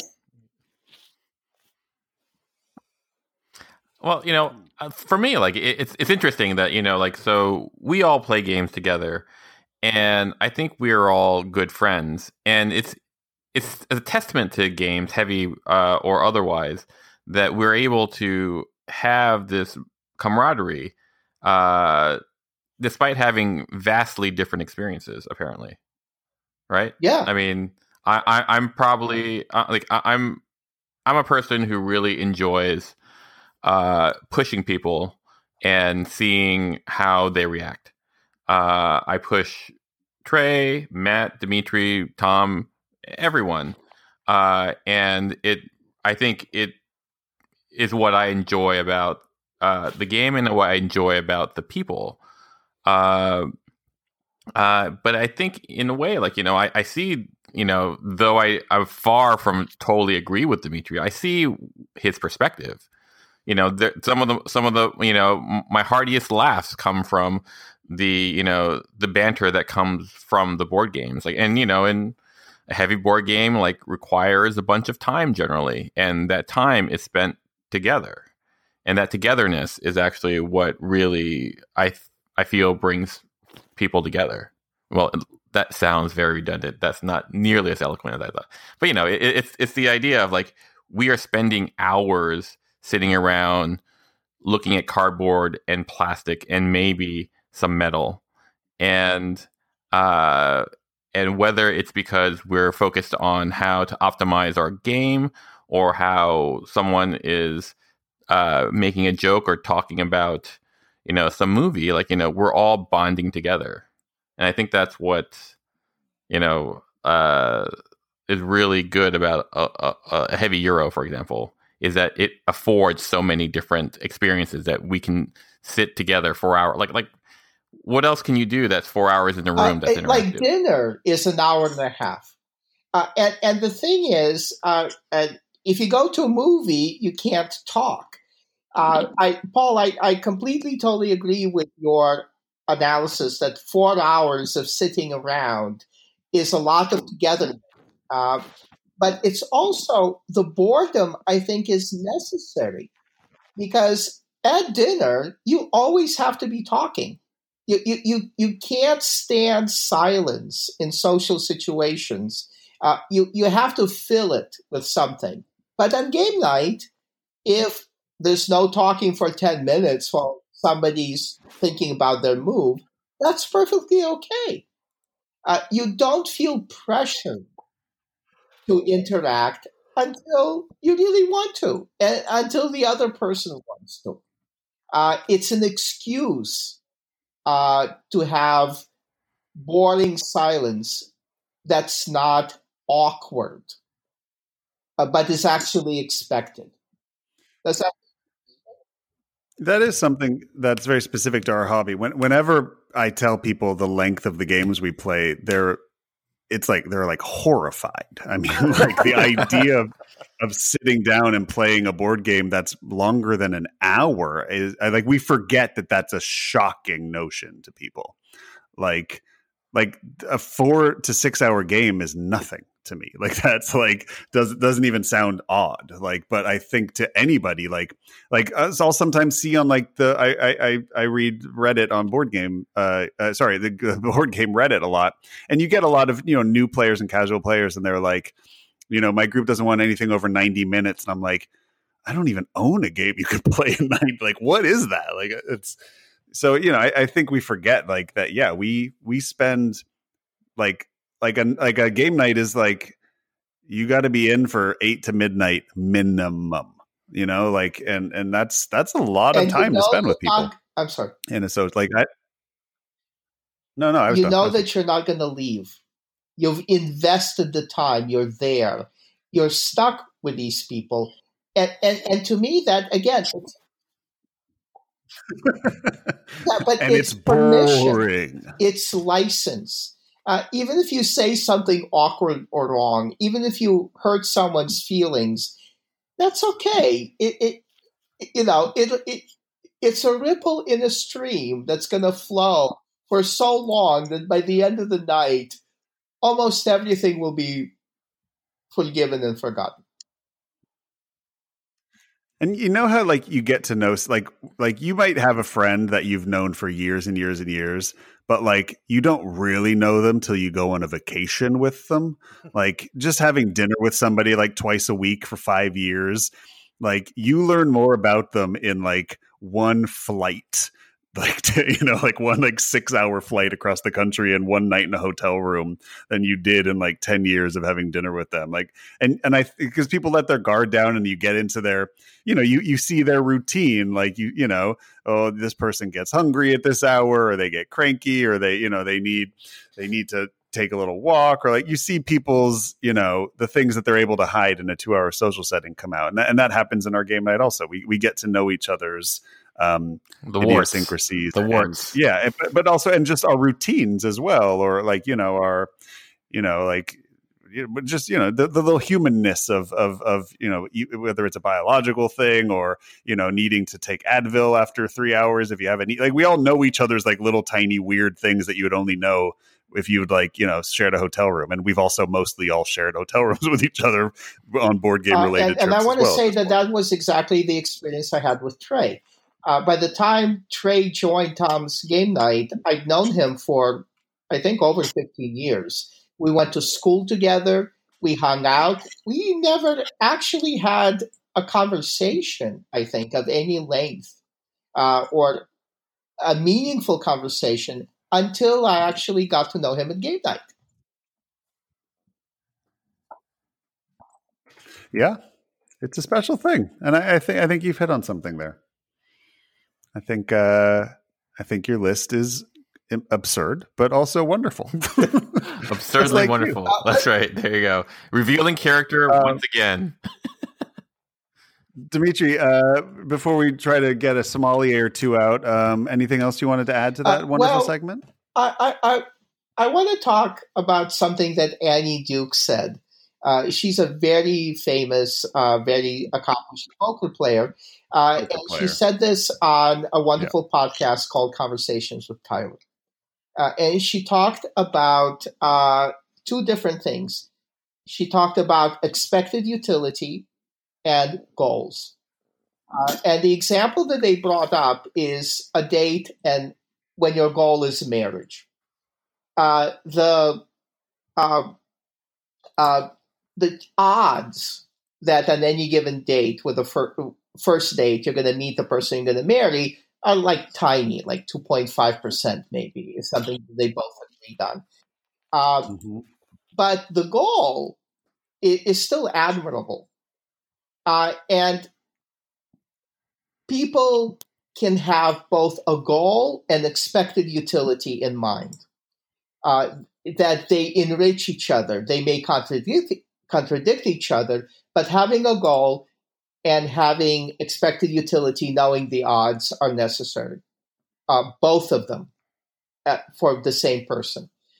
And Game Night is a perfect illustration of that. Because the expected utility of playing games is having fun, being intellectually challenged, passing the time, solving a puzzle. But the goal can be forming friendships, getting to know other people, getting to trust people, and forming lasting relationships. And that's the goal. And Heavy Euros, for me, balance perfectly those two aspects in terms of paying off in the expected utility and also promoting what a lot of us, I think most of us, I think maybe even all of us really want. Or the goal of board game night is to play board games and have fun doing so.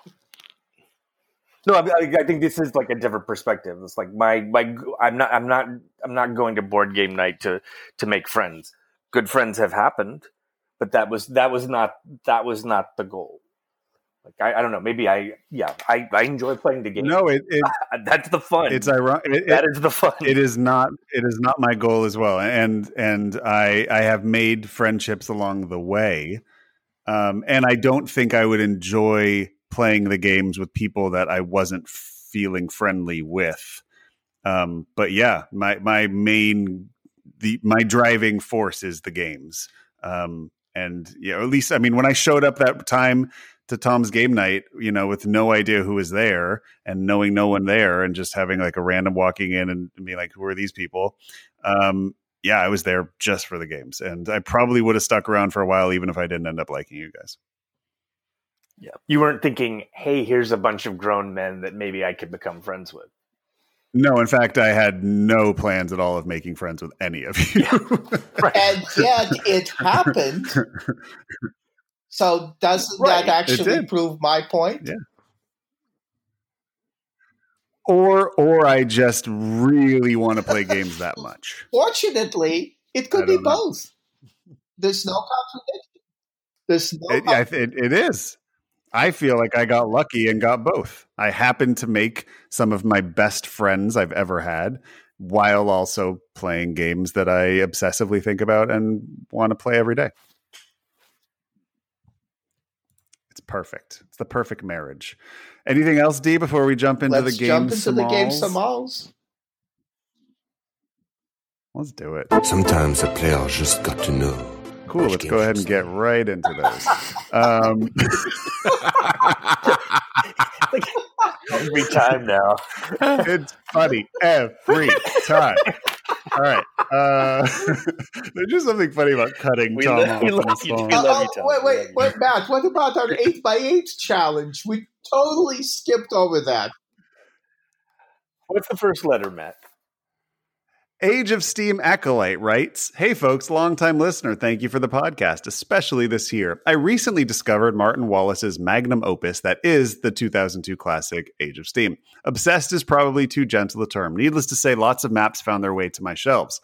My question to the group is, what are some of your favorite hidden gem maps? I promised my wife I won't hunt down all 160 available maps, so I need the inside scoop so I can be more selective. Thanks again for the podcast. Happy holidays to all." I have quite a selection. I have one. Go ahead. That I absolutely love, and it's the moon map with the dark side of the moon and the light side of the moon. Yes.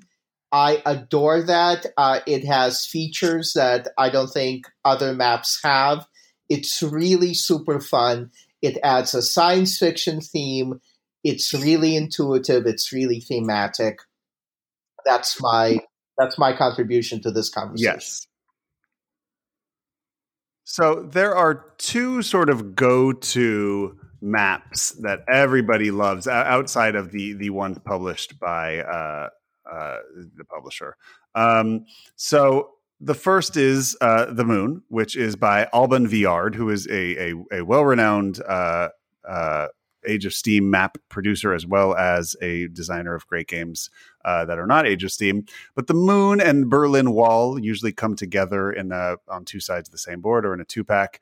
And then there is one called Montreal Metro by Michael Webb that is considered one of the best maps and definitely the best at 3. But the answer to your question is really about your player count, because when collecting Age of Steam maps, it's often about trying to get the best map for each player count. So I'm just going to very quickly rattle off my favorites, and sort of this is taken from a lot of research, because I got as well equally obsessed with Age of Steam at one point. I was collecting a lot of maps.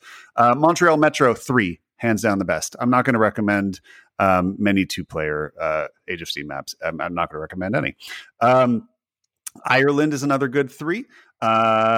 Scandinavia 3 at 4. Korea 3 and 4. Moon 3 and 4. Berlin Wall 3 and 4. Rust Belt 4. If you own Age of Steam, you have it. China 4-5. Mexico 5-6. England and Wales 6. Those are, I think, the must-have maps per those player counts. There may be other Age of Steam players out there that disagree with that, but those are sort of the general consensus of very good maps at those player counts, and those are usually tight. So those maps. People, there are Age of Steam maps that are tight and loose, and those are people who like Age of Steam usually like the maps pretty tight. Anybody else have any Age of Steam recommendations? Let's see. I know Tom would say Korea. Not just for the 3-4 aspect, but because Korea's fun. Yeah. Because with Korea, like every Age of Steam map has a defining rule, right? In Korea, the cities the colors of the cities that you deliver to keep changing, and so that adds a very interesting tension. I like England Wales because there's only one red tile, and that's England, and that causes a certain tension for everyone to fight with that I like. One that isn't on your list, map, that I tend to like, or I've played once and I thought was really, really fun, which is Italy. Italy was really fun. It does something with debt that is unique to Age of Steam. So, I think that was a really fun map for me. Yeah, a lot of these can be got on eBay or directly through the publishers. I know Alban Viard sells a lot of his, I believe. But yeah, it's a fun little cottage industry of great Age of Steam maps out there. Vital Lacerda, I believe, has a Portugal map that I haven't played that came out a year or two ago that people seem to like. Yeah, a lot of fun designers dip their toe into the Age of Steam world, of course, because it's a masterpiece. Last one, here we go. First, this is from Ian from Boston. First, I want to thank you so much for putting on this podcast. I've been in the hobby for about 2 years now, primarily playing games with my now 7-year-old son. The longer I've been in the hobby, the more I have been more and more interested in heavy games, which sometimes, but not always, will miss the mark with my son. 2020 was going to be the year I would make adult board gaming friends to play heavier games. But after attending a handful of game nights and my first convention in February, that was cut to an abrupt halt. I would assume also the pandemic affected that. Listening to your podcast had helped me through this difficult year of relative isolation, so thank you. Thankfully, I still have my own in-home board game partner, continuing to grow our collection. We have had our share of hits and misses. His favorite game is Galaxy Trucker, which, while still a fun game, loses its flavor after 30 plays. I would agree with that. Earlier this year, we picked up Jaws the Lion, Gloomhaven, and almost immediately after picking up OG Gloomhaven, which has absolutely hit the mark for both of us. This really checks all the boxes. Some recent acquisitions that have really bounced off my son have been Maracaibo, Feast for Odin, and Concordia. The Concordia purchase especially stings because I think I would really love it, but without a solo mode, it just collects dust. We both recently performed the exercise to each make our 10 lists independently, or top 10 lists independently, crossover being Great Western Trail, Everdell, Gloomhaven, Terraforming Mars, and Clank. Gloomhaven being the most recent addition will likely occupy us for some time, but I wanted to reach out and see if you have any suggestions for potential games. Thanks again for the excellent podcast, Ian from Boston. Anybody got any recommendations for him that you think he and his son would like based on what they have said they enjoy? Based on Terraforming Mars, maybe Race for the Galaxy. Yeah, that's a goodie. Trey, you got anything you would recommend to a father and son? Oh, this is a tough one because like the games that bounced off them are games that I really like. And I don't love Galaxy Trucker, and although I kind of recognize that Gloomhaven's really good, it's not exactly my cup of tea either. So it's hard because it's like a taste that don't align with my own. Matt, would something like Too Many Bones be right for this group? Yeah, potentially. I mean, it's a co-op, but I feel like if they have Gloomhaven, it scratches a different itch than Gloomhaven. I like it more than Gloomhaven. That's not a bad recommendation. Would Mage Knight be right for them? I feel like Mage Knight is a solo game. It's a little fiddly for two. It's such a pain to set up. What's that game where like you are you're going into like the dungeon or like this cave where all these monsters are, and there is 3 offerings per room, and like the first offering is the worst, the second is the best, and the third is like somewhere in the middle. Do you remember? Is this like a riddle of the Sphinx? No, I think it's dungeon. It's like is it Escape or something? Or Welcome to the Dungeon? No, I think it's a Hungarian designer. Someone's screaming and telling us the name of it right now, but we can't hear them. Yeah, I'm gonna look it up. I'll recommend 2 recent releases because it's always fun to get the new hotness. I think Lost Ruins of Arnak could be a good fit. You didn't mention any deck builders, but I think it's a really fun thematic deck builder that could appeal to a gamer and a blooming gamer. I would also recommend Beyond the Sun. You seem to like space themes.